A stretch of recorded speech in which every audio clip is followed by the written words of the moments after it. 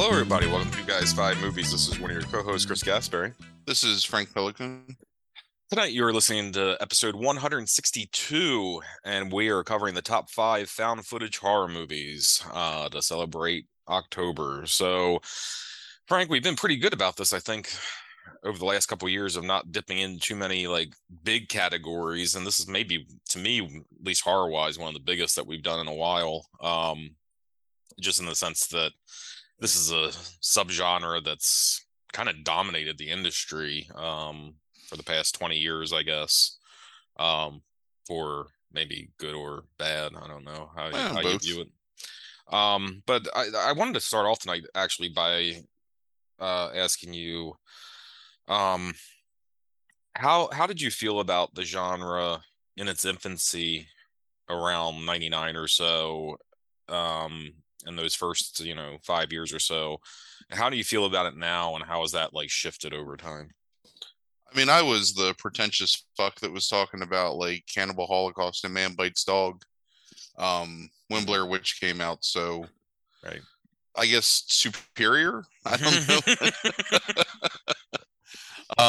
uh-huh It's weird with found footage because I think that like when it's done right, it may be the most effective way to film a horror movie, and when it's done wrong, it's absolutely like nigh unwatchable. So it's weird. Like it really depends on the quality of the film and the idea behind it. And sometimes a movie can be really low budget or really I don't know. I don't know the word I'm looking for. Like just sloppy kind of.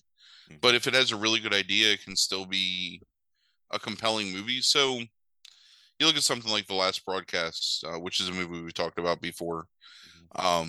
That's definitely very rough in the way that it's filmed, but is a really good idea, has some really good performances, and builds tension really well. And even though it doesn't like stick the landing necessarily, it's something where you take something, I think, away from watching a movie like The Last Broadcast.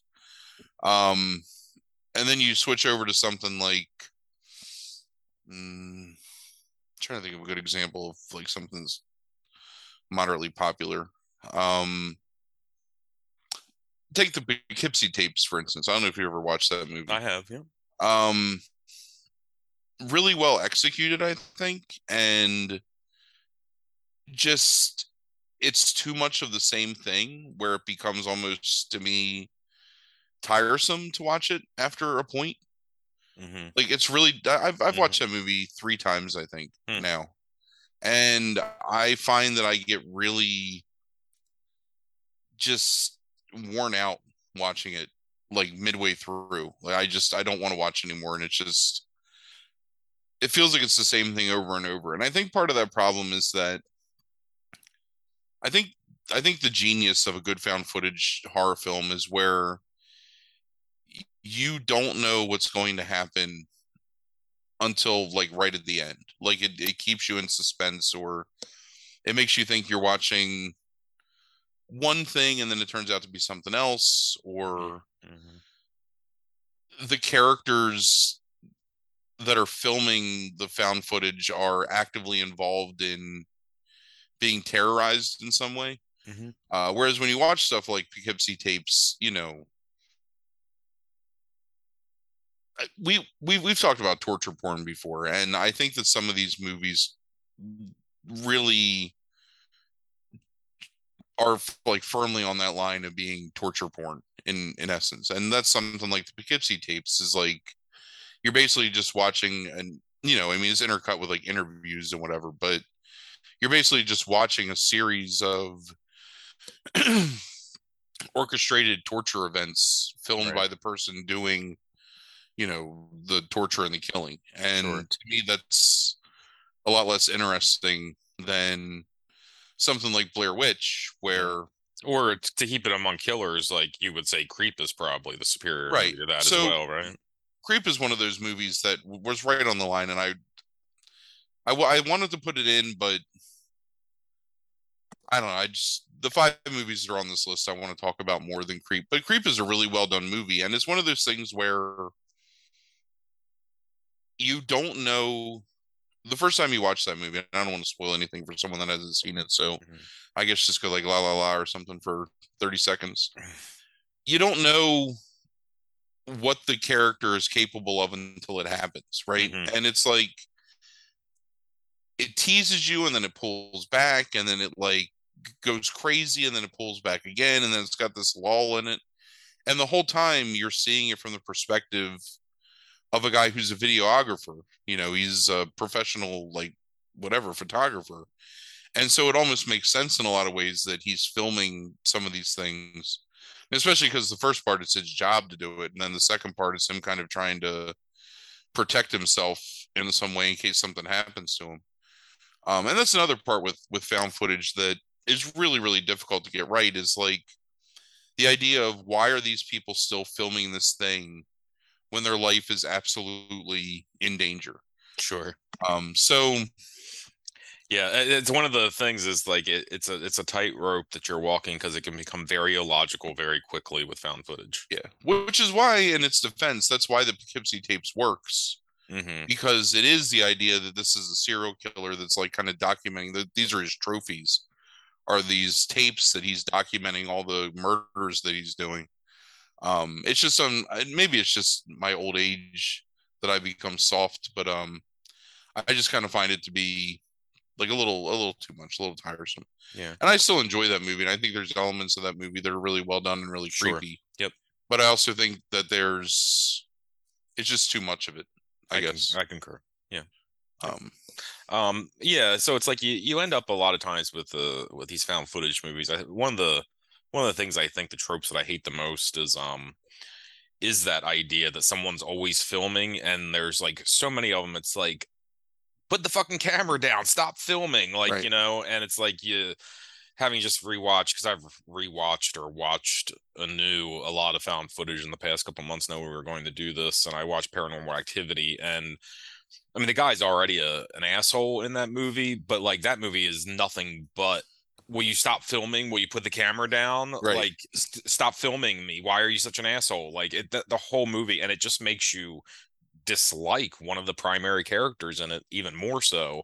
And I think Hell House LLC does it way too much, like of people telling someone to stop filming. Like there's so many of them that just get into this trope, and it's like so you turn the character into an asshole Right. because they won't stop filming, and it just is a way to write the camera into the movie, and it becomes tiresome and trite.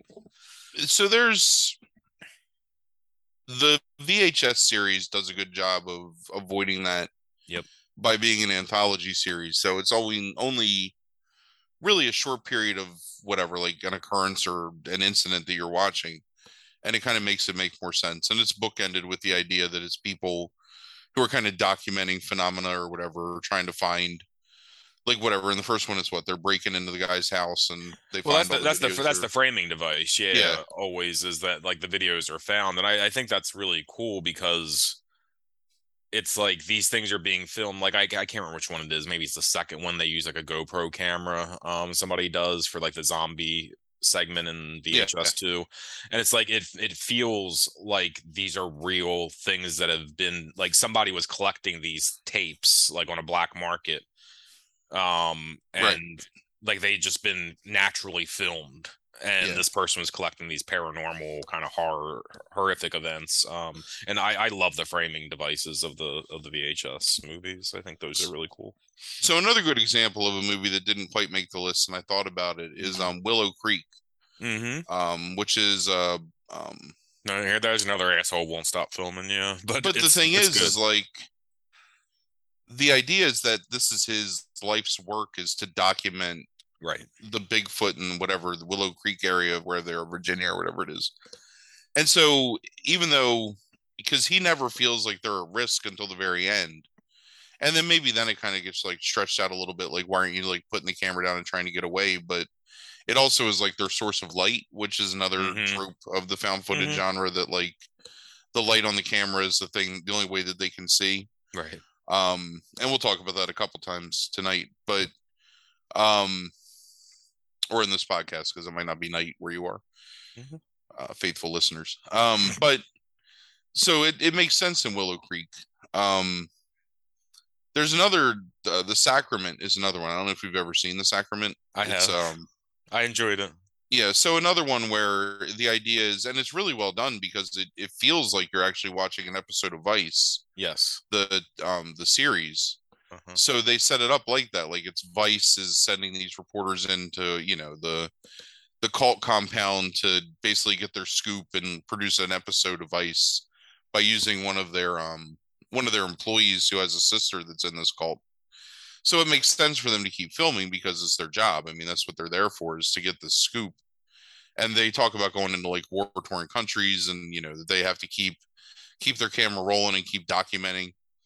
And again, that's another thing that comes up in one of our movies tonight that makes it make a little more sense, is the fact that they're documenting what's happening because they feel like that's the only thing they can do to kind of help, Hmm. is by showing, like, what's occurred. So, and I think that it's used a good effect in The Sacrament.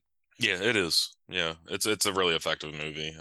Yeah, I agree. And then sometimes a movie, it doesn't quite make sense and it doesn't quite work. But the movie is still good. And I know that we're kind of a little different here, but I think like The Taking of Deborah Logan is a good example of that, where you feel like, okay, like why are you still filming this? Hmm. But it's still like is an effective enough movie to me, that it kind of not that it makes sense, but it's still enjoyable to watch. It's not that it's not enjoyable to watch. It's just very mid. It's very mid to me. Like it doesn't affect me as it affects you. It's not a bad movie. I'm just not as big of a fan of it. Yeah. That's it. And There's some really good stuff in it. I mean, we talked about this movie before, but like the Blair Witch remake makes absolutely no sense, like why those people are still filming, and right, is not even a good movie. So right, yeah, yeah, it's really bad. so yeah, so there's some really good examples, I think, over, I don't know, the decades of movies that kind Yeah, of get it right, or do some things that are sort of interesting. Um, that movie that you and I watched last year, The Dark and the Wicked, I think is what it's called, um, yeah. was I really watched it well done. twice. Uh-huh. And actually, one of the better examples of using sound, like ambient sound, Yeah. as a big part of the ambiance and the kind of like intensity of the found Hmm. footage aspect of it. Another movie that was actually on the list until we sort of talked about it a little bit, and I took it off, even though I thought it was good, is The Medium from last Hmm. year, which is a Thai horror movie about a woman becoming possessed by this evil spirit that they think is a good spirit at first, and then it turns out that it's not. And it's a documentary crew, doing a Hmm. story about this family of mediums, basically, and so it makes sense that they're filming it. But it's another one that's just it's really well done. Yeah. It's maybe a little too long, but at the end of the day, it still is like an enjoyable movie to Yeah. watch. Absolutely. Yeah. Um, so yeah, so it's Yeah. The only other one I've only watched in the past like couple months, but you told me about it a long time ago was Troll Hunter, oh yeah, I really like that and movie. it's too long as well. And like the plot to me kind of starts falling apart in the second half of the movie, but it's a really impressive movie. And it's a really unique in terms of the found footage genre to me by dealing with a different cultures, myths in terms of found footage. And I think the trolls look really damn good, like Yeah, overall. And I think it's just a really cool and unique concept. Um, that is just really otherworldly. And while it was too long and I was kind of drained by the end of it and kind of like, the last 15 minutes, I'm just like, okay, please be over. It's a really good movie. Like visually and from a concept standpoint. So I just wanted to mention that too, because it's pretty good. a couple others I'd like to mention just briefly. Uh-huh. There's the Banshee Project, Oh yeah. or Uh-huh. the Banshee chapter, Chapter. Yeah. Uh-huh. which is kind of a Montauk conspiracy. I don't know, like this. It's one of those, I don't know, like almost like Timothy Leary esque. Like people have found some way to heighten their consciousness and like what's the consequence of that. So that's a pretty enjoyable movie, and it was free on Prime the last time I looked. It's on Tubi now, but yeah. Not well, everything's on Tubi. Mhm. I enjoyed The Visit. Even though I thought it had some issues, I thought it was pretty effective. The Shyamalan movie from 7 or 8 years ago, where the kids go to visit their grandparents. Yeah, Um, yeah. Not like perfect, but I still thought it was a pretty decent watch. And then I thought there was some creepy stuff with the grandparents particularly, and a few things that were shot really well. But yeah, I think it's another one of those Deborah Logan type things with me. But it's a movie worth watching. But yeah, there's also a movie that's free everywhere at some point that I've never recommended to you to watch because I don't know that it hits the mark entirely, but it's super uncomfortable and a really good example of like an incredibly low budget movie still finding a way to be effective. Called Be My Cat, a film for Anne. Oh, I watched it. Oh, did you watch it? Yeah. I really yeah.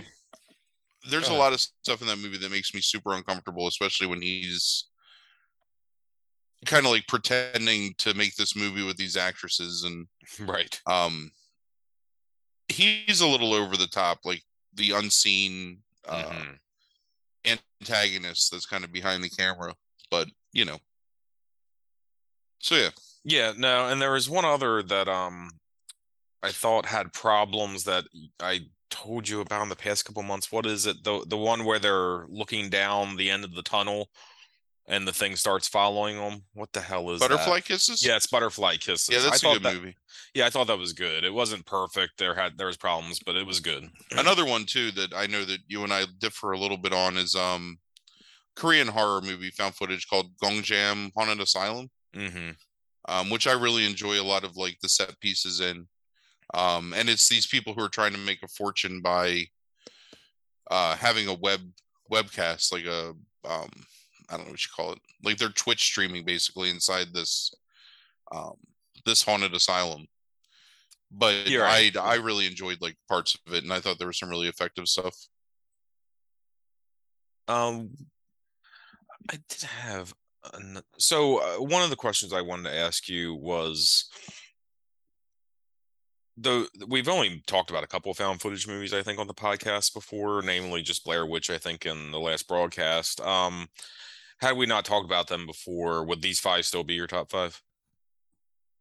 Yeah, I would not have put those two on, I don't think. Okay. If we never talked about the last broadcast, I might have put it on there because I think it's a really important movie to talk about. Not only from the found footage perspective, but also from the mockumentary perspective.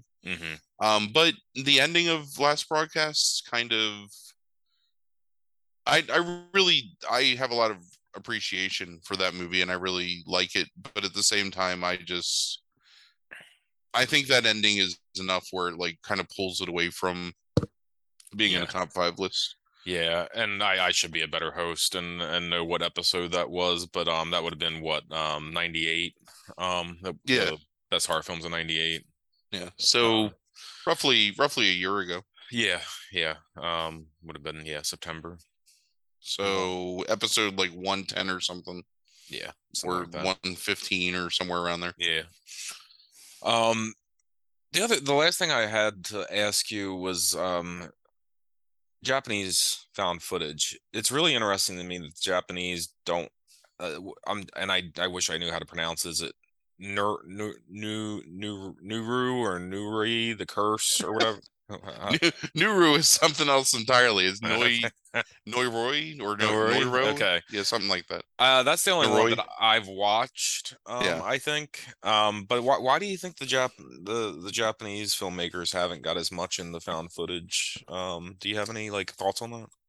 I mean, this is just me talking out my ass. Yeah.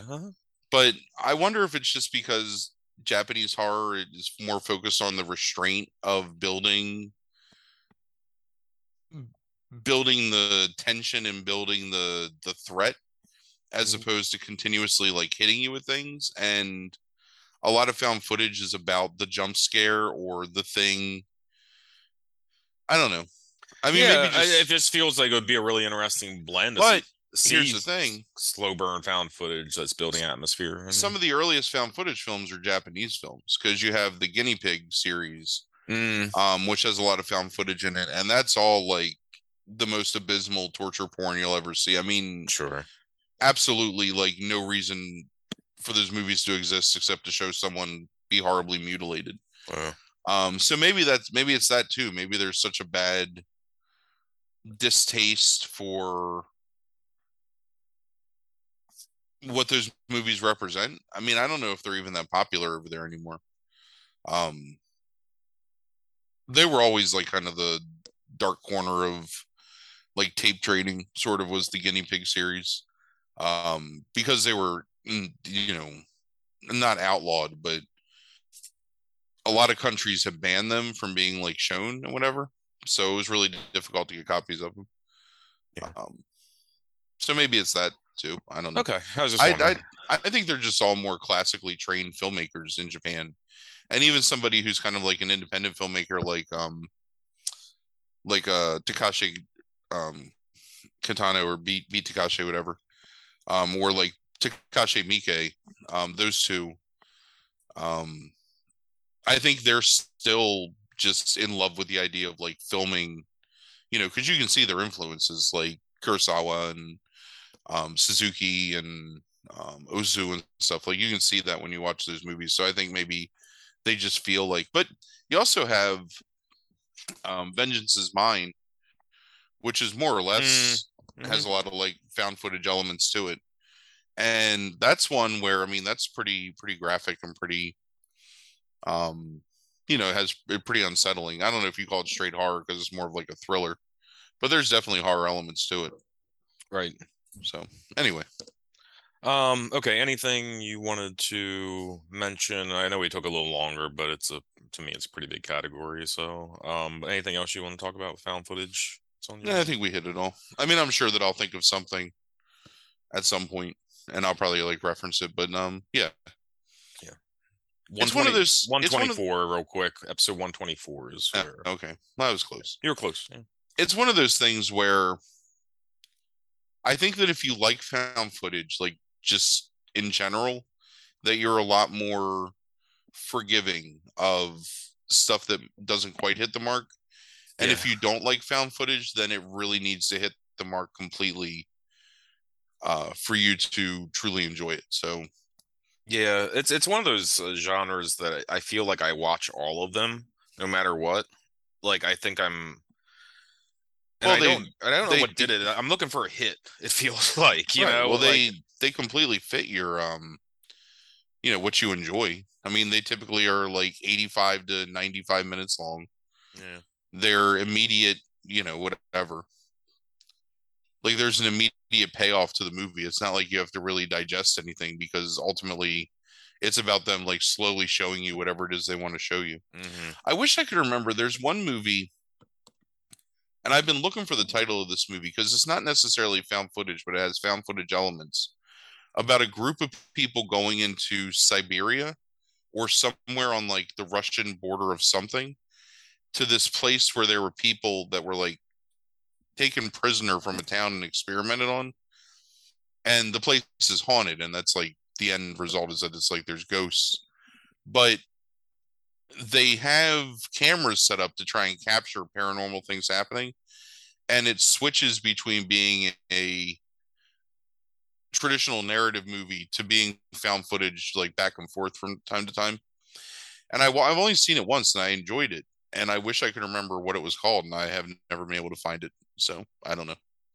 Yeah, I've I've watched a few that take place in like around that area, like, the old Russian blocks or Russia itself. And it's like I still can't figure out which one you were. Well, it's not Devil's Pass, and that takes place in Yeah, Russia. that's the Harlem movie, Rennie Harlem movie, right? Is that who did that movie? I'm pretty sure. Yeah. That's I the don't one know. with the Dyatlov Yeah, Pass. yeah, yeah. Yeah, That's it. uh-huh. Yeah. And then there's the Chernobyl Diaries, and there's another movie that has a That title like the that's Chernobyl what Diaries. two Americans and like two like Europeans like. Yeah, Yeah, exactly. yeah, okay. Yeah, there's a different one.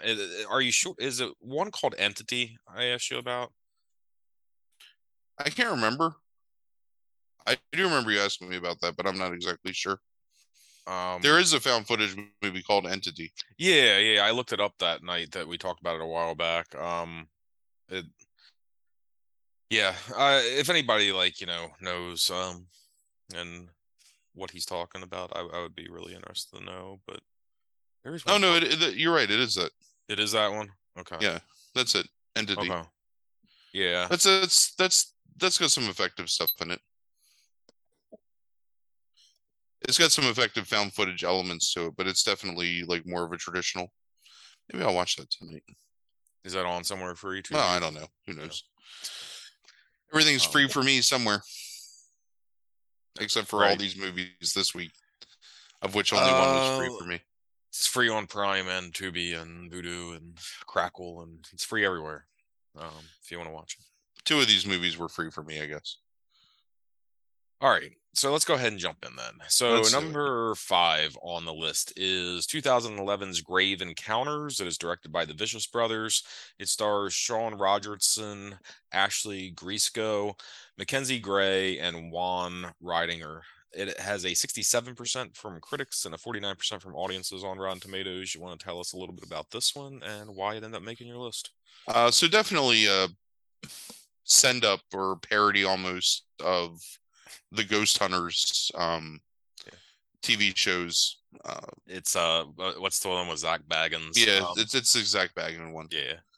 Go is that Ghost Encounters or I anyway, wouldn't know. whatever that one is. Yeah. So it's a spoof of those where there's this group of people that have come to this abandoned asylum in Ghost Adventures. Yeah. Ghost Adventures. Yeah. This abandoned asylum in Maryland or whatever that was used for the late 1800s to like the mid 20th century to house the mentally insane and people that families kind of wanted to hide away. So it's revealed pretty early on that these people are charlatans, that they kind of manufacture creepy environments and creepy encounters in an effort to draw an audience. So their idea is that they're going to go into this place. They're going to get a couple hours worth of footage, try to make things seem like it might be more supernatural than it is, and then leave. So they get there. They even like bribe a gardener to pretend like he's seen a ghost around the place. Right. So they go in, they're locked in the place, which not everyone is pleased with the fact that they've been locked in, but they lock themselves in and they start to explore. And it's the general basic setup of any kind of like ghost hunting TV show where there's a guy who's kind of the tech guy that's sort of monitoring, all the cameras. And then there's a guy who's the cameraman that's walking around. And then there's, the token lady who's just kind of there she's like the assistant. And then the charismatic, handsome guy that's the lead man. Then they have this actor they bring in that they pretend is a psychic who's there to sort of like feel the energy in the air. And then as in most, bad ideas, things slowly start to go downhill. So it starts with hearing noises and things moving kind of like out of their line of sight, feeling cold spots, and then doors slamming, and then people getting touched. And then finally, it really just like all devolves into becoming like a.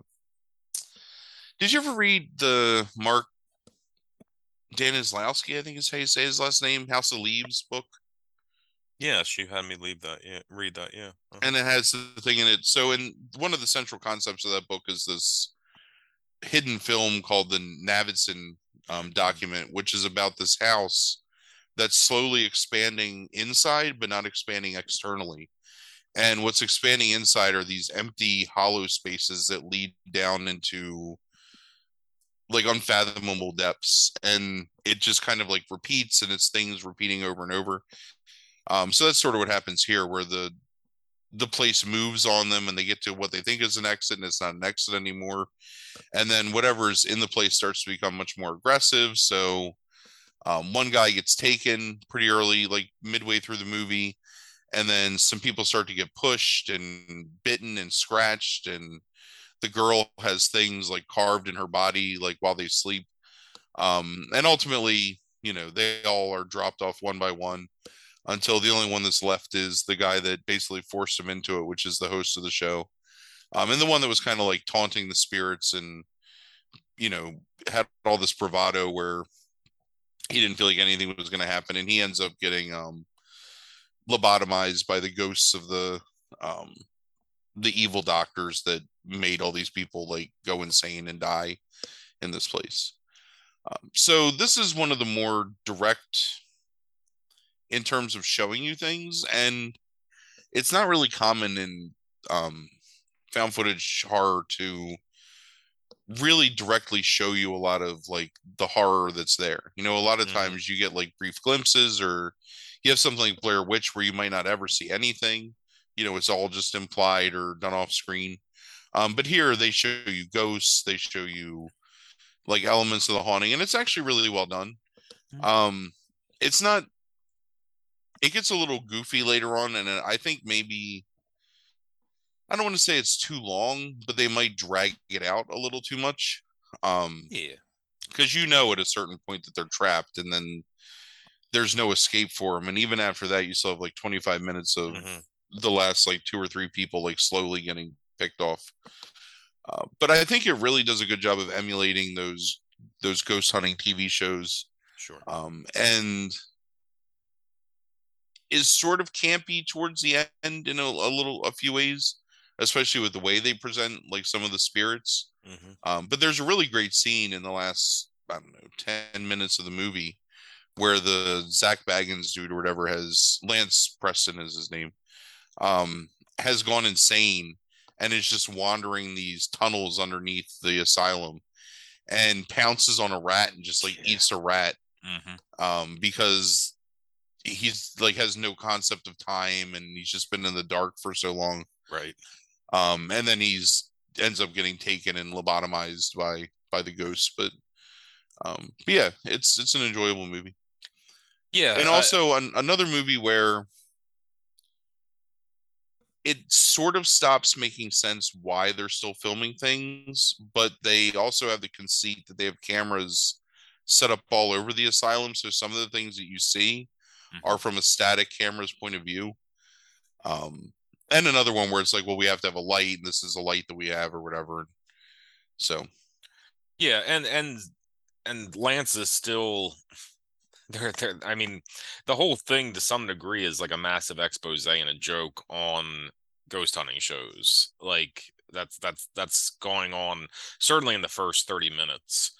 Like nothing even paranormal happens. In some ways it's acting as both like a it's initiating the uninitiated into how ghost hunting shows work. It's acting for those that do know about ghost hunting shows and have watched some uh what like the what's really going on with them, which is how everything's staged. And but it's showing you like those static cameras and how they set them up for like real kind of ghost hunting shows. sure. But so it does a really great job of establishing that for those that don't know about those shows, and a joke and something to laugh at kind of for those that do know about the shows. So it works for like two different audiences. But I think that the thing that's genius about it is it becomes the thing that everybody wants to see in those Right. ghost shows. Like that's what everybody wants the ghost shows to be, is for Zach Baggins or for Gran and Jay and Ghost Hunters to like have this like trippy fucking adventure that like things are going to go crazy, and it never does, and you're never like necessarily fulfilled, and it creates, I think, this almost like addictive thing of like coming back over and over again, and this kind of fulfills that finally for people that watch those kind of things. But it's a fun movie. I think it's maybe one of the more watchable found footage movies to Sure. me, like that you can just throw on. I mean, I've probably thrown this on, and I don't rewatch many horror movies over and over again. It's basically just like The Shining and The Changeling, I think. But this is one that I've probably like seen like 10 times now by this point, like where I'll just throw it on in the background because I think it's fun. But even then it has effective jump scares. I think it's pretty good at using sound, especially distant sound at times, to kind of creep you out. um Yeah. Yeah. It's So there's another movie that's not found footage, but that I kind of feel like this is a spiritual successor to in some ways, which is Session 9. Mm-hmm. Um, which does the same thing, like uses like the sound and the echoing and the dilapidation of an abandoned asylum to kind of set the same scenario, although that's less supernatural and more psychological horror. Yeah. But still is you know, like there's something, because I watch a lot of those abandoned location explorers. I don't know if you watch any of that Yeah, stuff the on Urban YouTube. Explorer stuff. Yeah. There's like 3 or 4 of those channels I subscribe to, and I watch, maybe like 5 or 6 videos a week. But it always like gets you like watching, just the emptiness of a place that used to be inhabited. And especially if your mind starts to, I mean, that's why those ghost hunter shows are effective, is because Sure. your mind will make up the story behind um, why these things are happening, or sounds Mm-hmm. that you're hearing. Yep. So, but yeah, Yeah. it's good. Yeah, and then the last thing, I really like that time distortion element that you mentioned. Like it's something that's fairly you don't I guess I've seen it in other things, but I think it's something that's fairly like unique in the sense that it's like there's a different time in this place than there is outside. And then it like and they play with the times on the timestamps on what like the cameras and the Sure. phones and like and I just think that concept's like really cool, that basically they just gotten sucked into like this other universe really, Right. where time is just a different conceptually, I think that's a really Yeah. cool And it's one of the conceit. tricks that you can do in found footage, because you're not necessarily like putting forth a lot of expense, or you know whatever. You can do things like that, and it's a cheap way to to elicit a scare, or elicit like discomfort in your audience. And I think that that's pretty cool, like that they do things like that, and I think that's one of the things that makes it effective. Yeah. No, yeah, I don't know if it's perfect. It's not a perfect horror movie, but it's like I said, for me, it's like one of the more fun horror movies. Yeah, Even though to it your has some effective stuff in it. Like, point, it's one of the more eminently watchable found footage movies. all right, so number 4 on your list, 2010, Atrocious. It is directed by Fernando Barreda Luna. It stars Christian Valencia and Clara Moraleda. So it has a 56% from critics and a 29% from audiences Yeah. on Rotten Tomatoes. So you want to tell us a little bit about this one and how it made your list? This is a movie that I found. I don't even know how I found it, just randomly, maybe on Netflix or something, or I may have bought it. I don't know. Mhm. Um, I didn't know anything about it before I watched it, and I was really impressed with it. So the conceit of the movie is that there's this brother and sister team who do urban legend exploration. They have a YouTube channel or whatever, some video channel, and they kind of like debunk or bust or whatever these urban legends. And so they're forced to go to Sitges, which is this rural part of Spain, for their Easter vacation, by their parents. They're going to this old house that the mother used to live in when she was younger. It's like this manor house that's sort of like isolated away from town. So they're super bored. So they decide to investigate local legend from Sitges, and they find this legend from the 1940s of this girl who had gone missing in the woods and will appear if you become lost in the woods to lead you, back out to whatever civilization. So they decide that even though it's not really like the most exciting urban legend, they're going to explore it. So it's them and their younger brother and their parents go to this house. So they are wandering through. There's this, what is it, like a hedge maze, I guess, but it's bigger than a hedge maze. It's like a topiary garden that has a maze built into it, maybe that's a better way to put it. Mm-hmm. That they find that their mother was like really intimately familiar with when she was younger, so they start exploring that. So at one point they're exploring it with their mother, and they kind of become lost. There's a point early on where they have a dog, and the dog goes like missing, like he disappears into the woods. So they find the dog.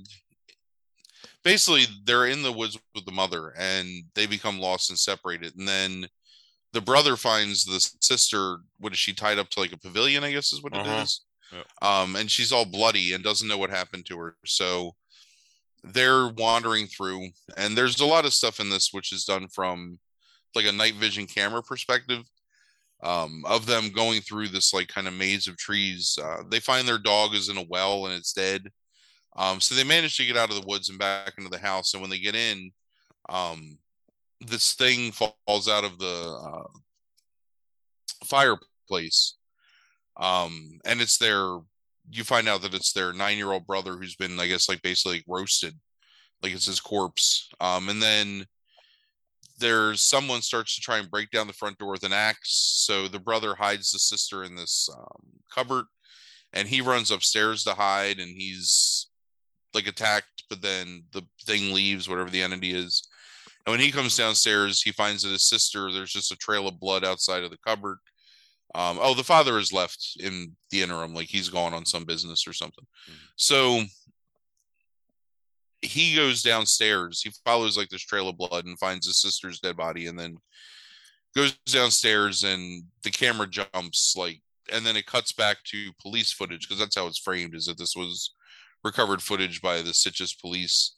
And what you find out is that the mother had a schizophrenic break after she had her third child, which was a daughter that was killed by her. And she had invented this persona. Fuck, I can't remember the. Yeah, I can't. Like Angelica or something, whatever. And that they thought that it had gone away, that they had controlled it with like medicine and therapy, but that I guess being back in the house had re-triggered it and had driven her crazy again. And so she's the one that murdered her 3 children. And then the husband who had come home. And then she, it ends with one of my favorite tropes in any movie, which is them showing her being interviewed in the asylum after she had murdered her daughter the years before, and kind of identifying that she has developed this other persona that comes out and is this violent, almost like matricidal persona. So one of the things I really like about this movie is that they do a good job, I think, of hiding the fact that it's the mother that's the one that's like responsible for the stuff until the end. And there's actually a really good scene where, like, again, he's got the camera out because the camera's the thing that's allowing them to see because of the night vision. And it all takes place over the course of what, like 5 days, I think, or something like that. It's not very long. So it's like the night, evening into night into the morning, which is, and then that's where, so it's her coming up behind the son with an axe and like murdering him. So you get to see it. The camera cuts out from his perspective, and then he drops the camera and you see it from behind from the police footage. So they do a good job of like kind of hiding that for a while. One of the more effective scenes in the movie, I think, is when the 9-year-old brother's corpse like falls out of the fireplace, and then later they show you, because when it happens you don't really get to see what it is. It's just you see the other kids' reactions to it, but then later they show you the police footage, which I think is also a really good framing device to show you like the police photographs and the police like videotaping what's going on to, I guess, like document.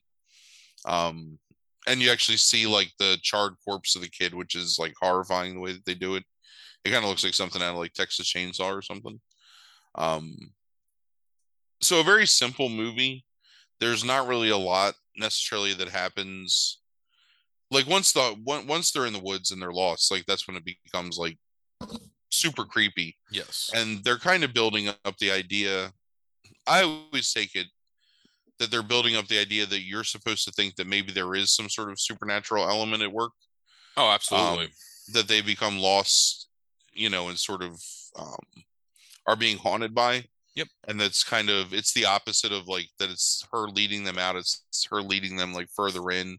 Yeah. And attacking them. It got which I me. think, This is the first time I'd seen it. It got me. I didn't expect where it was going. yeah. So when you see it happen, I mean, it's shocking that it's her, and then I think they do a good job in, again, through using the archival, quote unquote, archival footage of her being interviewed, and um things like showing like clippings and stuff to give you the like to let you know like why she did it, or I guess sort of explain like why she murdered her children. But yeah, I think it's really effective. I think that it goes by pretty quick. Mhm. And I don't know. I guess I'm not surprised that it's 20 some percent, because I can see why some people might not enjoy it, because a large portion of the movie is definitely like, oh my god, oh my god, oh my god, like through the trees and stuff. Right. Yeah. And yeah, my only real complaint about it was for some I don't know what it was about this movie. It's like in one way it's really effective because it does feel like it's all very handheld like the entire time, but there was a shakiness to the movie being in first person that felt almost too real to where it hurt my eyes. I had never had that experience before, but it gave it a genuineness that to me because of that. Yeah, I can see where it's low because the only other like maybe minor complaint is there at times there is a slight cheapness to the way it looks, Yeah, but I think it overcomes any of that. I mean, I could make the same argument about some of the CGI in like Grave Encounters too. So it's not like a thing where it's like I'm even picking on this movie, but it's like there's something about the film itself, like where you think it's a lower budget movie maybe than what it is, and maybe it is, and then if it is, it's even more impressive because it really overcomes that. I think with a really good slow burn story leading into just a balls to the wall fucking crazy like last like 25 minutes of this yeah. movie that I think is yeah extremely well done both for any movie, but for a found footage movie I think it's and the way they do it is it's really well done. So yeah, I don't It's know, also, I think it's a oh, little too low. 29, but I can see where it's a little lower than the rest. I mean, to me, it's obviously not a 29%. I'm just saying that I can see, like, I understand. And I think also that, like, I think it's really ballsy to murder children like that Hmm. and not let any of them escape. I Yeah, mean, there's like yeah, it's and not, dark. and not even really be like super exploitive about it, because you don't really like, mostly just see the aftermath. I mean, even when she attacks him with the axe, you don't see, Hmm. it doesn't show like graphically like him get murdered. You just see like, the fact that he is dead later. And I think he's just a corpse under a sheet, if I'm not mistaken. Hmm. And then showing like her headless corpse next to the stump, and then the head, like there's really good things they do with just using photographs to set the scene and kind of Hmm. explain things, that I think is pretty interesting. Yeah, as we were It's talking about actually, it was we were talking about Antlers a few weeks ago. It's one of my like one of a million complaints with that movie is that it doesn't have any guts when she has to kill that child at the end. right. And I like look, nobody wants to see that, but this is a damn horror movie, and the concept here is that you have a crazy like child murdering mother. It's like yeah, you have to do something. And yeah, they go through with it, and it's pretty fucking horrific. Yeah. So this is a movie I don't know that many people have seen. Hmm. So it was something that I felt like I wanted to talk about and kind of put as a recommendation. I think that if you enjoy found footage, I think that you'll enjoy watching this movie. Even though now we've spoiled it Spoiled everything 100% for for you, you. Right. right? So you'll be all right. Right. Um, all right. So that's one thing I want to ask you when we get to the end of this. So number three on your list is 2008's Lake Mungo. It's directed by Joel Anderson. It stars Rosie Traynor, David Pledger, Martin Sharp, Talia Tucker. Has a 96% from critics and a 63% from audiences. You want to tell us a little bit about this one and why it's on the list? So this is actually my favorite movie on this list. Yeah, I I really, there's the idea you can make the argument it's the best one, right? Like if you wanted yeah, to. Yeah. I think it's the most interesting, Mhm.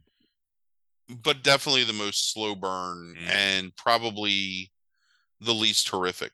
Yeah. So the story is that there was a young girl in um, who went on a vacation with, or went on a school trip with some friends, and ended up drowning and dying. And her parents were like, parents and her brother were, heartbroken by it.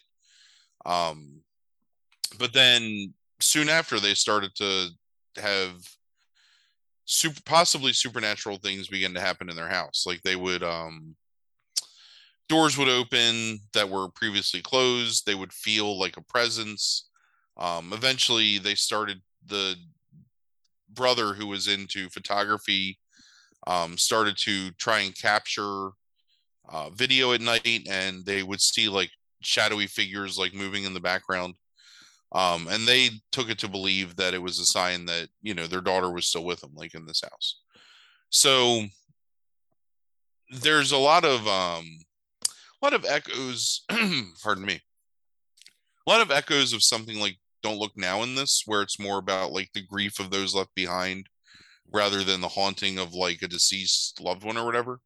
So there's a lot of things that examine like how the father deals with it, how the mother deals with it, and the mother, she goes into what is he? I guess like a psychic sort of, that she looks to answers for. There's photographs that are taken by the brother where it looks like she's clearly in the photograph after she had died. There's a photograph that's taken at Lake Mungo, which is the place where she drowned, where you can kind of see what looks like her figure in the background. It's all really well done, all like not overtly creepy in the sense of like traditional horror, but creepy in the sense of like kind of makes your skin crawl a little bit to see things like that. Mhm.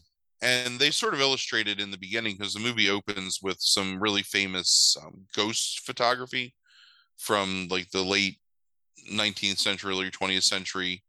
Really famous photographs of like where there's something in the background after it was developed Mhm. that's like a face or a hand or whatever. Anyway, so what it turns out is that the brother was sort of manufacturing these spirit occurrences in an effort to kind of help his parents move on, and his mother to, exhume her corpse to kind of like get some closure, because she has no closure, in essence, in relation to her daughter dying. But when they do that, they find that there's an image captured on one of the films of a man in her room, and it turns out that it was one of their neighbors. And the girl was having the girl's 16 when she dies, was having a um, relationship, like a sexual relationship with both the man and the wife. So then the boy is exposed, but then they actually start to have some real like supernatural things occur. And they find later, like I guess a year later, one of her friends that was on the trip with them has footage of her burying something at Lake Mungo. So they go and they dig it up, and it turns out that it's her cell phone camera. And on the camera is a video of her from that night, like, and it's a first person, like, old potato phone, like no, I think it's like a Nokia like brick phone Mhm. that she has. Mhm. Mhm. Where it's filmed where she's walking, and she comes upon a figure like approaching her in the distance, and as that figure gets closer, it's her bloated corpse that was pulled out of the lake early on in the movie, Mhm. which is one of the things, like the father went to identify the corpse, but the mother refused to look at it. So you see, like, that it's her bloated corpse, done to a voiceover of her being interviewed by the psychic, where she's talking about how she feels like something bad has happened, but it just hasn't reached her yet. So she's kind of like, it's a premonition of her death, like by seeing her doppelganger here. Um, and then the movie, so they talk about how like nobody really knew her, and she had all these secrets, interviews with like her friends and her boyfriend, and um, there's a video that they find when the boy was on like a vacation with the guy that's like his photography mentor. of like a figure standing over their bed. And then they do this really awesome thing where they weave together the interviews of the mother and the daughter separately with the psychic, because you find out that the daughter had visited the psychic as well, where they're basically experiencing the same dream from the same time, the same dream from like two really disparate times. And it's that thing that kind of like helps the mother get closure and they're able to finally sell the house and move away. And then one of my favorite fucking endings like ever in any movie is they show you the photographs that they've been showing you the whole movie and move the camera into certain places where you see that the entire time her spirit has been with them, like in all these photographs where she's like, where before when they showed them to you, they kind of were, I guess, like using whatever, like making your eye focus on one area, but that her figure was in the background of all these other things. And then I don't know if you watched through the entire credits, but the end of the movie is her on the like her like spirit on the shores of Lake Mungo, like illuminated by the lightning. Mm-hmm. So Yeah. but it's a really sad and solemn kind of meditation on loss and grieving and the acceptance of the fact that you may never know like why someone passed away or why someone's out of your life. How a parent deals with the loss of a child, how a sibling deals with the loss of, you know, a sibling, I guess, whatever, the stupid way to say it. It's also got, to me, this the whole thing with the couple having the, you know, the sexual relationship with her, it calls into question, like, I don't know, the idea of like a child like hiding, you know, this terrible secret, this thing that's like dragging them down from their friends and family because they don't know how to say it, like how to express themselves. So there's a lot that happens in this movie that I think is fantastic. And it's creepy and it's got a really good like supernatural vibe without ever being an overwrought ghost movie. Yeah, well, it's the thing is, it's almost like a ghost movie as opposed to like a supernatural movie, Right. like a more of a traditional like Jamesian like ghost tale or something. Yeah, that's well, I mean, that's a really good way to put it because um, ultimately, you know, it's the moment of horror is the idea that it happened before the movie even started, which was her meeting her doppelganger, which is it's a really interesting concept to do it that way, where she's the thing that's haunting the movie for them Right. like the entire time, but the actual like horror event, which was, you know, her having the premonition of her death, happened before like you even saw, like before the movie even started. So it's not even like, even though it's creepy when you see it, it's not like a jump scare or horror because it's not happening in the moment, Right. which I think is Right. I think it's pretty brilliant filmmaking. So I think it's got really good performances. I think all the principal characters are really likable.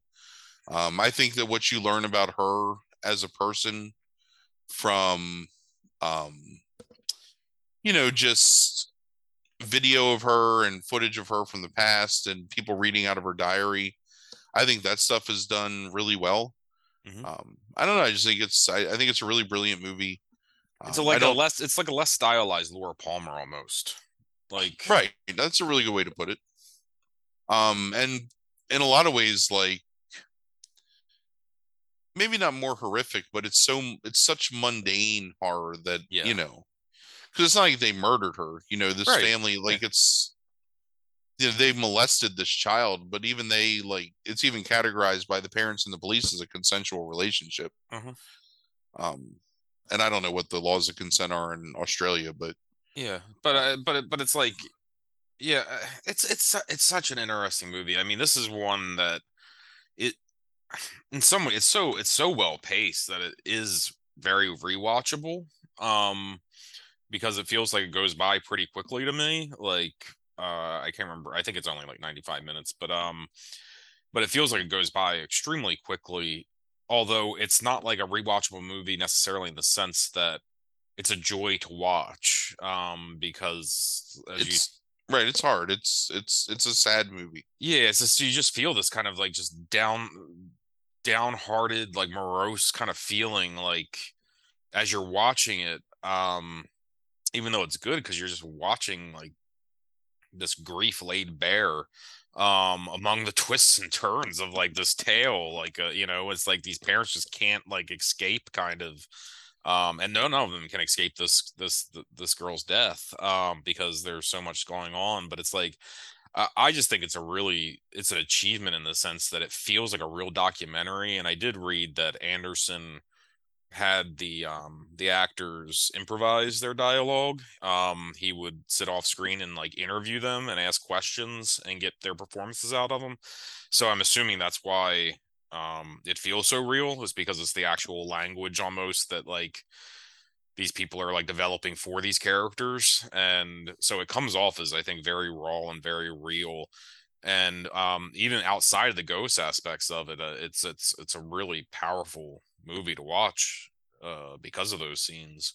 Um, but it's like this documentary is the frame, but it's like I always thought it was interesting that like the found footage stuff, it's like it's faked, and then there's the horror of having to see your daughter in this relationship with the sex video, Right. and then there's the horror of the doppelganger stuff. And it's like, so there's like all these different horrors, like the kind of whatever's going on with the son, where like whatever he thinks he's doing, and then there's like the real horror, the real life horror of the neighbors, and then there's like the supernatural horror of the doppelganger. And it's like Right.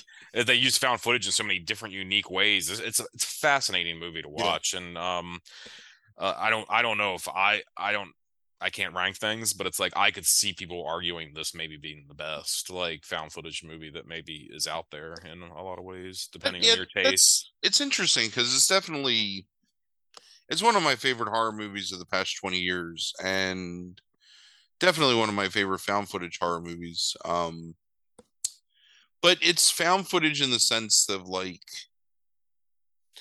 I don't know, like it's horror, right? But I don't know if it's necessarily I don't know if it really is horror. Like I don't know. It's spiritual psychological drama maybe or something like that. I don't know.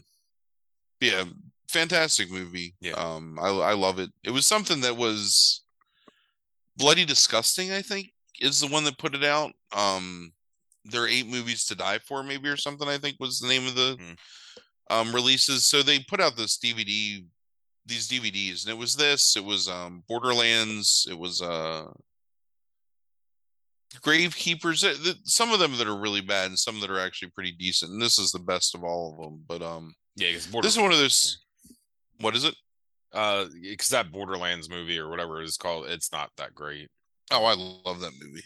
Which is that Oh, the? no. I'm sorry. I do not like Borderlands. I like Frontiers. Mm, Frontiers is really good. Borderlands not that great. Um, Tears. Okay. I think I had you watch Frontiers once, maybe. Okay.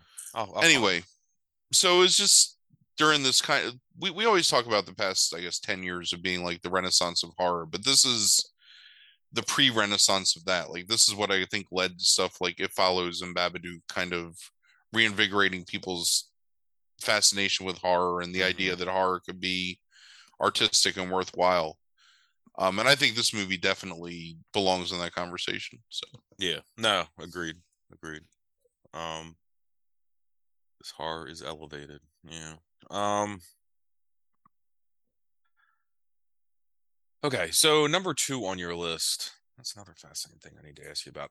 So is 2014's As Above, So Below. It is directed by John Eric Dowdle. It has Parita Weeks, Ben Feldman, Edwin Hodge, and Francois Civil as the stars. It has a 27% from critics on Rotten Tomatoes and a 40% from audiences, which I did when I looked that up, shocked me. yeah, But that's pretty crazy. but Everybody I've talked to about this movie really enjoys this movie. right, it's fascinating. Or thinks it's so scary that like they don't want to watch it, which I think is absolutely like a recommendation point. Yeah. Yeah. So you want to tell us a little about this one and why it's so high? So this is if you combined this is what like The Exorcist, whatever that terrible one from the early 2000s was. Beginnings, Exorcist Beginnings, or whatever, and National Treasure. Like, wish that they were this movie. Mm.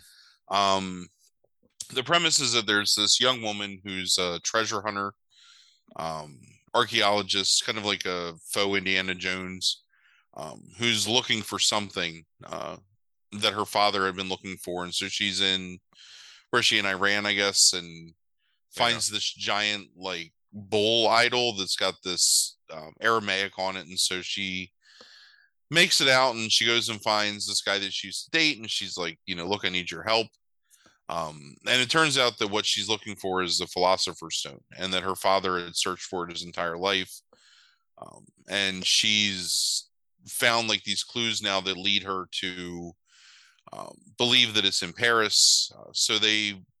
Her and her boyfriend, and she has um, I guess he's just like a documentarian. He's a friend of hers, Benji, that's going along with her to kind of film like what's happening. So they find this guy, Papillon, who has a crew of spelunkers that knows the catacombs under Paris. If you're unfamiliar, Paris has miles of catacombs underneath it that are made of the bones of people that were buried in graveyards in Paris. And as the ground started to sink, they had to take, like, basically exhume these graves and reinter these people in these catacombs. So the idea is that they found this secret area under the catacombs where she believes that is going to lead them to the Philosopher's Stone. So pretty early on, they do a good job. So when she finds the bull, she comes out and there's a person hanging in front of her that gives her pause, but it doesn't really explain like what that is at that point. And then as they're going through Paris, they see you catch like these subtle glimpses of this woman, this like tall, thin, wide-eyed woman that's kind of like staring at the camera and watching them. So as they descend into the catacombs, it starts out pretty normal, like just um, they're going through these tunnels and there's sort of some claustrophobia to it. But then they find this place where uh, there's this walled off door that Papillon warns her away from, saying that, that's people, no one ever comes back that goes into that part of the catacombs, and tries to move her in the direction of going through these, I don't know what you call it, like this like rock slide of bone that's there that they have to crawl through. So I am very uncomfortable with things in tight spaces in rock, like underground. Like it's something that really bothers me a lot. So they do a great job of kind of showing, in the same way sort of the Descent did, like showing this really claustrophobic, dark, uncomfortable environment.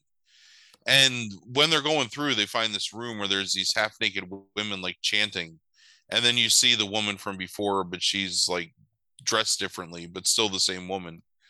So there's like this dissonant chanting in the background. It's just really uncomfortable.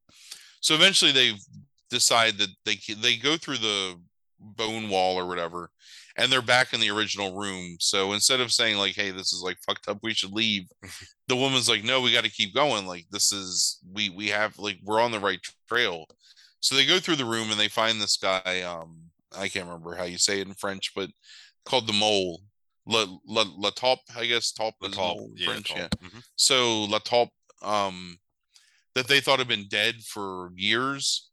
And so they start like exploring more, and they find a scene out of Last Crusade, which is this knight that's like perfectly preserved, that's been dead for hundreds of years.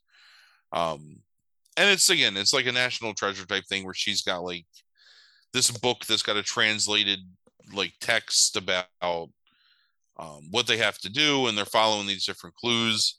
And so finally, La Taupe goes crazy and murders the one girl that's with him. Papillion's girlfriend.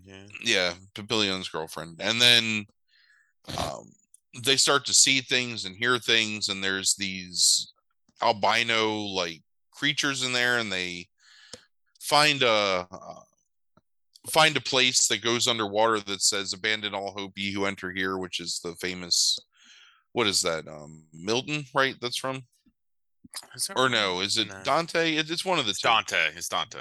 the gates of hell have that above Yeah. it. Yep. So they find that in this place that hasn't been, like, no one's been in for whatever 500 years.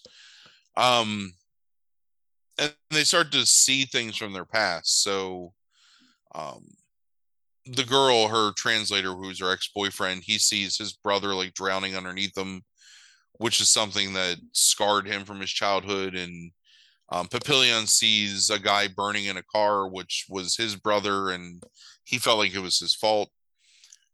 So finally, it's only the one explorer, Zed, who's the third wheel of the explorer trio, um, the main girl and her boyfriend, Scarlet, and George. And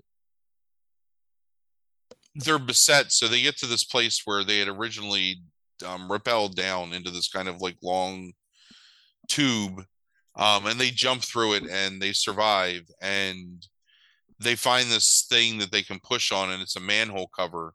And they basically like flip around and come out the other side. So the conceit is that they had traveled through hell, um, and sort of come out in the end. So number one, again, I find Stuff Underground to be really uncomfortable and um, can be very creepy and very effective when done well. And I think it's done perfectly here. They make a lot out of building the tension through the dialogue and the interaction of the characters, and in particular, George and Scarlett's interactions, where you find out that at one point, like, she kind of abandoned him in a Turkish prison. Okay. One of my favorite lines of dialogue is where he said, "You left me in a Turkish prison." And she said, "Oh, it wasn't a Turkish prison." And he was like, "Well, I was in prison and it was in Turkey. I think it was a Turkish prison." So, Yeah, Ben Filmon's really good in this, like as being like a kind of like a everyman kind of like guy. Like, you know, he's a real person. He has trauma. He's funny though. Like, you know, I mean, it's he comes off really well in this, yeah. I think. And I think they do a really good job of something that National Treasure kind of gets right, I think, but still falls short because it's too much of an action movie. And, you know, again, like that Exorcist Beginnings or whatever, gets wrong because it's too much of this morose, just like plotting nonsense, which is the idea of how much is too much in the quest for knowledge. Like, how far can you go, and what are you willing to sacrifice just to know the truth of something? And can you ever really know the truth to begin with? Right. And making her this capable, and, you know, she's not a damsel in distress. She's always in charge of the situation, even when she probably shouldn't be. Character that is, you know, smart and knowledgeable and is driven like to basically risk the lives of everyone around her, only to know the truth of what the thing that her father died for. And then you find out that her father killed himself in pursuit of this thing. And that's what the person hanging themselves was in the beginning that you saw, was her basically like already, you know, like having these visions of her dad and still like pursuing on. And I think it's I don't know, I think it's just a really well developed group of characters that you come to understand and sort of like, for the most part. Yeah. None of them are assholes. None of them are, it's, you know, unlikable. The conceit again here is that they're filming because it becomes their source of light at one point or whatever. But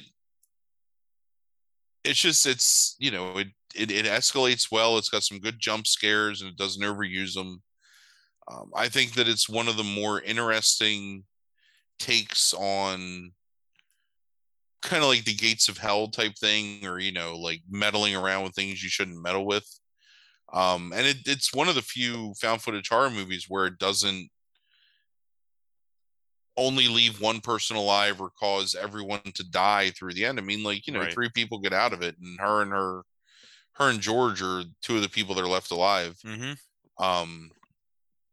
Yeah, it's just it's really well done. I really enjoy the look of like the monsters that they use in it. The ghouls, I guess, like underground. I think that it's really brilliant, kind of the way that it's filmed, in the sense of capturing the claustrophobic nature of tight corridors and having to swim underwater underground, which is freaking horrifying to me. Um, and it's just really it's watchable and it's fun, and I'm really surprised that it's got such a low rating from audiences because I honestly don't know what there is to dislike about it. Maybe I don't know. Let me just offer this. Maybe this is the latest movie on this list in terms of years, 2014. Um, do you think that it's possible by this point that critics just see found footage and just immediately dismiss it potentially?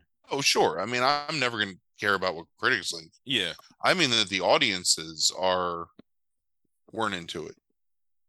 Um, yeah, maybe. I mean, I'd be interested overall to see audience scores like over time, like if I tracked them, like to see if they go down as well, and audiences have gotten sick of found footage potentially as well. But I don't know what they'd be seeing like necessarily, like that isn't like this to me, like when I saw this, when you like first told me about it, like this was like one of those movies that I was like, oh my God, this is like one of the best horror movies. It's like this and The Invitation are like two of the best horror movies that like I've watched through when I've watched basically everything during COVID.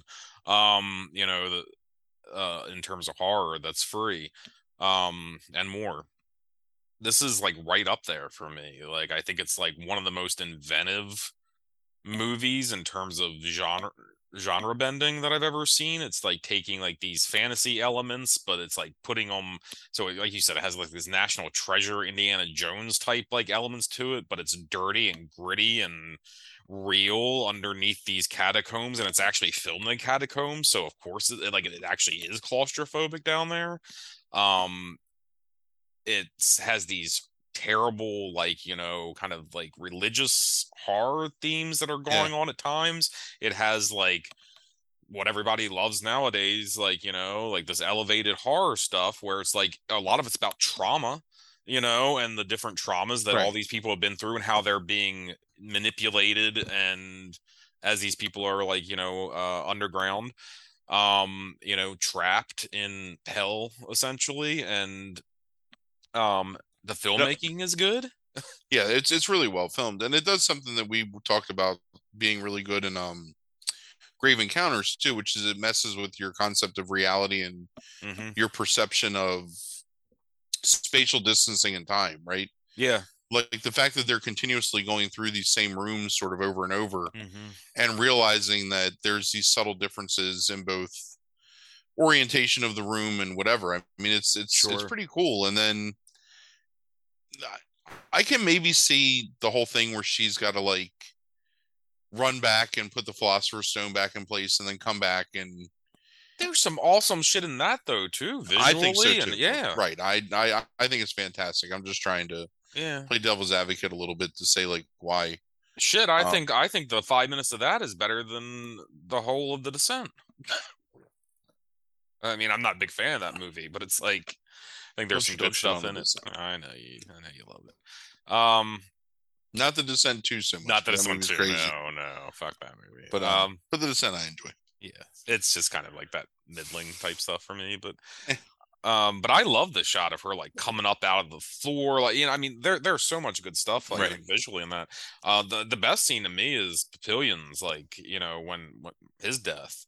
That scene is fucking amazing with the burning car, and how Yes. how they film that like with like this kind of like weird ass like otherworldly sucking motion where it's like the whole scene including Papillion just gets sucked into nothing, into Yes. like dead space, like like a black hole almost, like Yeah.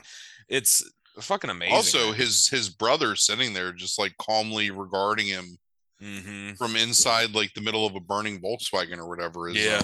Yeah, there's a lot of creepy shit in this, man. yeah.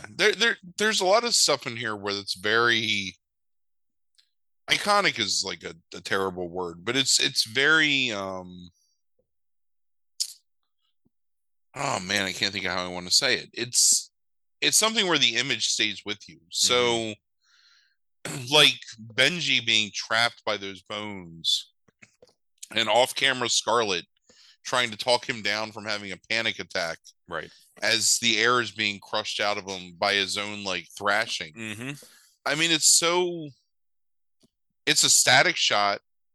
They never cut back to show you anything else because again, like, you're seeing it from the camera's perspective, and it's so tense, and like it kind of like pushes the wind out of your own lungs, like things like that. It's just, I don't know.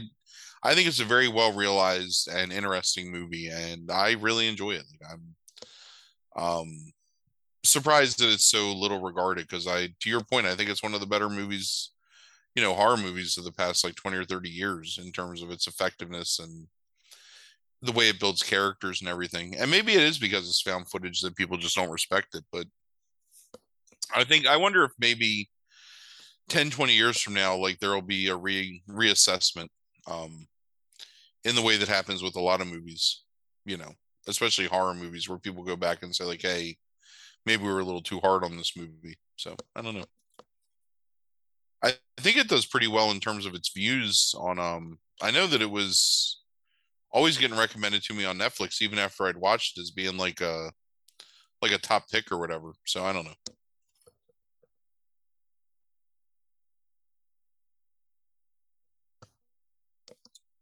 Are you talking? Damn it. I muted myself when I was drinking water. Um, yeah, so Dottle is the guy that did Poughkeepsie Tapes.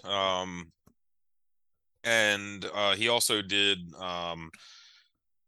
Quarantine, and then he did Devil as well before this. And um Devil Devil has is fine. yeah, Devil has some good stuff in it. Yeah. But it's like all of Poughkeepsie them Tapes has rated good stuff in higher. it too. Oh, that's crazy. Are you kidding me? Quarantine rated higher? Yeah, I'm positive it is. Quarantine is one of the Positive on worst fucking remakes of any movie it. ever. I hate that movie so much. Yeah, it's got 55% from critics. 56%. Oof. Yeah, yeah, They probably never saw Wreck. right. So, leading in the number one, go watch As Above So Below though. Yeah, it's really I think good. I think most people will like it, honestly, but that I know. But number one on your list is 2007's Wreck. It is directed by Jama Balagara and Paca Plaza, and it stars Manuela Velasco. It has 90% from critics and an 82% from audiences. So you want to tell us a little about this movie and why it topped your list? So the conceit of this movie is that there's a Chilean, I think they are, film crew who does this segment called While You're Sleeping or as you're asleep, where they follow things that happen at night and kind of like do a day in the life of people that work at night or events that happen at night so people that are awake, during the day can see how the other half lives, I suppose. Mm-hmm. So they're on assignment at a firehouse. So they get to meet these people, this team of firefighters they're going to be working with. And the idea is that, like, well, if anything happens, that they'll get to go on the ride along with them. So it starts out pretty mundane, where it's just this, attractive, perky newscaster and her kind of gruff cameraman, um, sort of interviewing firefighters and getting footage and stuff. So they get a call, and the call is for a person trapped in an apartment. And the firefighters like don't get excited, like there's nothing really like big here. We're just going to support. So they go, and immediately they see the police are there, and so that makes them a little suspicious because it's whatever. And there's all these people assembled in the ground floor of this apartment building, this old like ornate like Spanish apartment building. Um, and the police are automatically out on edge because there's a camera crew there, and they don't want the camera crew there, especially this one younger cop who wants them to stop filming. So they go up to the apartment where the person's trapped, and it's this old woman who's um, disheveled and wearing a stained night dress and looks like unhinged. And she's kind of skittish and sort of like making grunting noises. And then she goes fucking nuts and attacks one of the cops and rips his throat out. And then everything just kind of goes to hell from there. So when they try to leave the apartment, the authorities have cordoned it off and have blocked it and threaten to shoot them if they get too close to the windows. So it's this older couple, this older man, a mother and her daughter who are kind of waiting for the father to come back that's now trapped outside. The camera crew, the two firefighters, they're all trapped in this building. So it really kind of has this.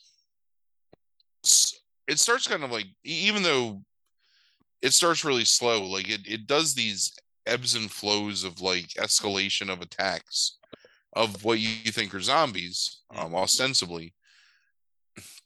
And it does the same zombie tropes where like getting bitten causes you to get infected, and they won't let them out because the government, like you find out, or it's in that the government knows, and then that the asshole cop is there to control the situation from the inside, and more people start to turn, and there's some inherent racism that happens with this Japanese family, who start getting blamed because they're, cooking chickens and making unholy noises and whatever.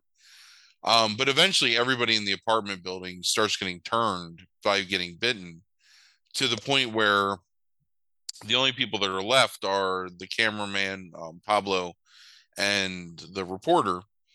And they end up getting chased by the zombies into this room, this attic room that was supposedly uninhabited, that's got covered all over the walls like these news clippings of this possession case, from years before, where this girl was supposedly possessed and the Catholic Church had taken it over. And what you find out through, she plays this tape recording that she finds, that there was this, I guess, priest slash scientist that was sort of designated to try and cure this girl.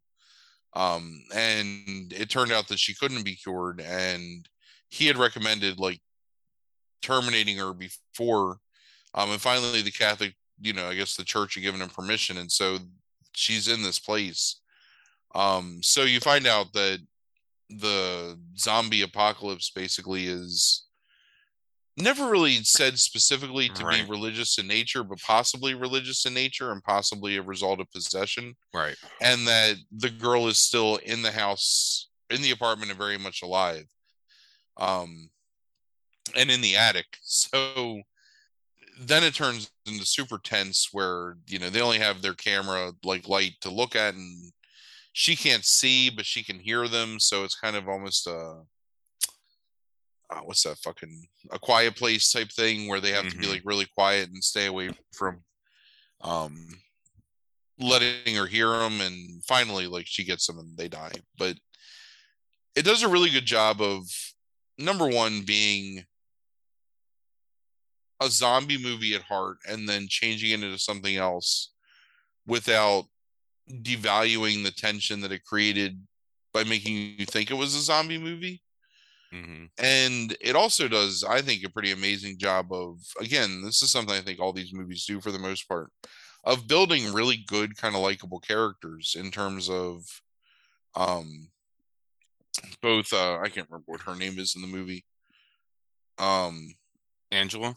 Yeah, Angela and Pablo or whatever. And the idea that the reason that they keep filming is because there's people that are trapped in this building by the government that won't tell them anything. And her point is that the only way that anyone's ever going to know this happened is if we document it. Like, we have to keep documenting these things are happening to us. Which I think is like a really brilliant way to like make it feel real, that they would actually have to keep using the camera.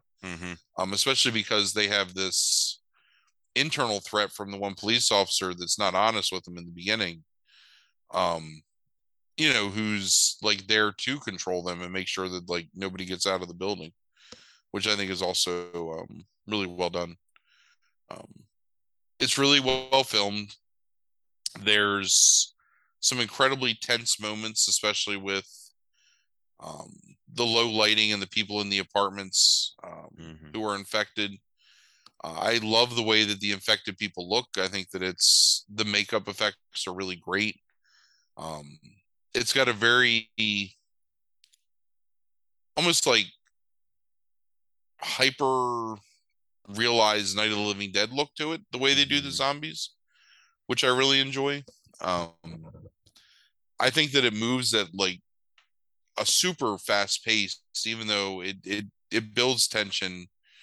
It doesn't dwell too much on anything, and it kind of just lets the movie play out. And Yeah, it's like a wave. Like it's like, it's like, you get this like these minutes of like just high tension, and then suddenly it kind of dips back down yeah, again. It slows down and rebuilds that tension a little bit again. Then it goes up high and goes down low, and it's pretty brilliant in yeah, terms of its pacing that way. and giving them the idea that these people actually have some hope that they're going to get out, and then it takes it away, and then, oh well, here's this other hope, and then it takes it away. And then finally, one of, I think, to me, one of the most memorable scenes in any found footage is her crawling towards the camera blind and getting dragged away from the camera. Yes. Um, so really great filmmaking. Really, That stairwell scene too is one of the most energetic, just when they're traveling up the stairs and fighting things off. Um, Early on in the movie, and then it's like them like and then going up the stairs again and breaking into the apartment towards the end. All that stuff is just so well filmed. Like, I mean, you feel like you're really there, and you feel like that energy is real of like yeah, all of that happening. Like, I think it is one of the best. It's the best, I think, for me, action sequences inside of like a found footage horror movie like this. it's interesting you say that, because it's also one of the things that really good found footage does well, which is maximum use of minimal space, right? mm-hmm. So you're not you don't have like a large set, you don't have a large budget, but you're using the small space and set you have to create real tension and real emotion, in a believable setting, right? And definitely, this old apartment building is like a believable setting. And they do a good job, especially because they spend so much time in the beginning, and it might feel like too much time maybe, but they spend so much time in the beginning setting up the idea that these are real people, that this is something that they do in the show, and they're recognized by the firefighters who want to be a part of it, so it makes it a lot more believable. So when the terrible things start to happen, you actually kind of feel something for the fact that they're having to deal with, this fucking like awful unimaginable situation. So Mm-hmm. Mm-hmm. Yeah. so there's a sequel to this that's good, and then a third movie that's not so Not good. good. Yeah. And then the quarantine movies, which are not good. Right. Um, Those are the American remakes. Yeah. yeah. But definitely Wreck is Yeah. really worth watching. And And you can watch it alone and never have to watch any of the sequels or anything like that. It works as a standalone. I think. Um, but yeah, definitely if like, all of these movies, and I think especially those last three, even if you're not necessarily a fan of the genre, um, I think all those three, for different reasons, are all worth checking out to see what you think. If you haven't seen them, Wreck, As Above, So Below, and like Mungo, I think are all really just excellent movies, regardless of their genre. here's something else that I would say about Wreck that I think is really interesting is it does a really good job tackling the idea of xenophobia without beating you over the head with it. Yes. And a big part of that is the idea that they're more than willing to all believe that it's the sick father of the Japanese family that they don't even like recognize as Japanese. They just call them like Asian and make like ching chong like jokes or whatever. Um, but won't believe that it might be like, the sick daughter of the mother, or Mm-hmm. the old woman that was sick upstairs who's dead now. Like they just immediately blame it on the Asian family. Um, and I know there's a lot of inherent xenophobia in like some European countries. just because of like immigration, from Mm-hmm. the Middle East and whatever. But I don't know, it's so good at like creating, like showing those points without beating you over the head with it, which I think is super important. So, yeah, I really love this movie. Um, I've seen it maybe like 4 or 5 times. The ending always gets me. I think the ending is so brilliantly done. Especially with the introduction of the religious symbology without like again like beating you over the head. Mm-hmm. But like, oh my God, it's a religious movie. Which is another thing that As Above, So Below does really well too, Mm-hmm. which is incorporates all that stuff, but from almost like a scholarly perspective as opposed to a, you know, religious perspective or whatever. Yeah, there's nothing. Yeah, it's like, yeah, you're right. It's scholarly because, yeah, it feels like it's a much more dealing with, like you said, Dante, than it is necessarily dealing with like anything biblical in any way. It's like this kind of more objective take on hell, I think, as opposed to a religious one. Um, yeah, it's kind of secular in the way it imagines it. What I found really interesting, like, and I didn't even think about this until maybe you did, as you created the list. So I'll ask you, um, how much this spans the globe in some ways. This list. I mean, you have two movies that are Spanish, but on here, but it's like, As Above, So Below, American production, but filmed in a lot in France. Lake Mungo, Australian. Grave Encounters kind of is emulating like a lot of American stuff, but is Canadian. Um, they all take place within 7 years, and then each subgenre of, or like co-genre maybe, of the movie is slightly different in the sense of like evil supernatural ghosts, just kind of traditional like 19th century ghosts, a crazy, human who's lost their mind, zombie, this like weird fantasy, religious, spiritual type thing. It really kind of just is like, just like grabbing, like, and I think it shows, even if you didn't plan that, I think it shows that there's there's these subgenres, co-genres that like anything can be good in this genre if it's done right. Yeah, agreed. Um, So did you I don't. plan that kind of when you were doing it, or? I mean, will you be impressed if I say yes? Because I didn't. I Yeah, just kind of. yeah. Whenever I make these lists, I try and think, what do I want to talk about, and what will be interesting to talk about, and maybe what are people less familiar with, I guess, maybe Mm, than. So I think it's just happenstance that it worked like that. But I also, I mean, I left some stuff out that I probably would have put on otherwise.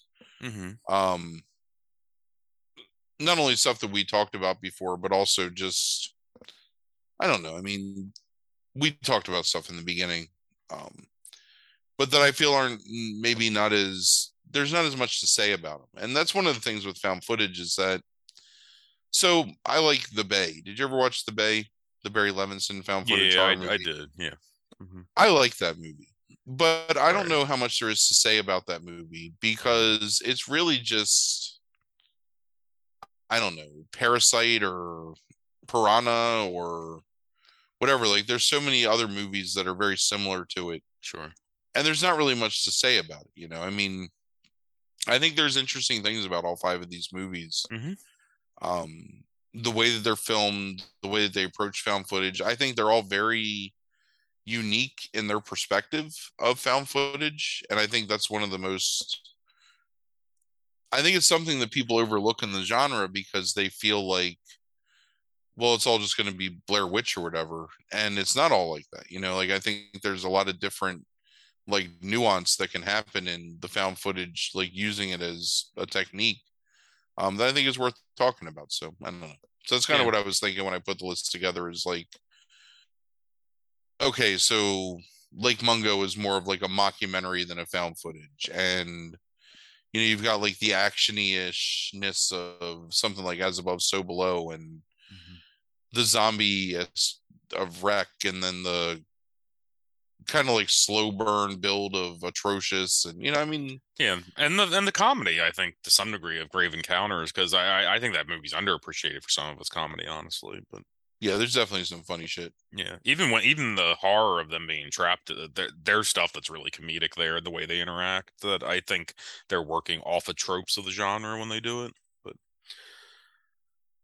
like some of the dialogue is referencing that. So yeah, I just thought it was a really enjoyable list to rewatch these movies. Atrocious I hadn't watched before, but yeah, and even what's interesting too is a lot of the movies that you mentioned beforehand, or that was talked about, like they fall in that range too, of that '07 to 14. And I guess that's just maybe it took people roughly 10 years to start like really kind of like doing different things. And I guess technology maybe plays into that too, do you think?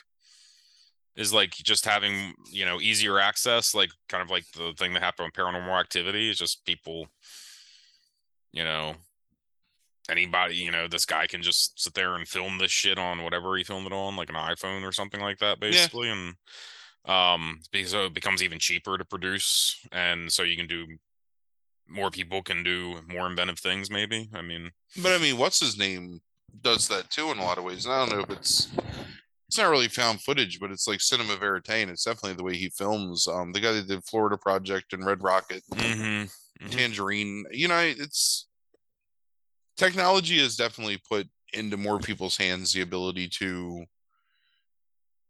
express themselves in a creative way. And I think that found footage is a way that someone who wants to make horror can like um show their ideas and not necessarily have to invest like a lot of money or even have like an overwhelming amount of talent, as long as they have a good idea for it. So I Yeah. don't know.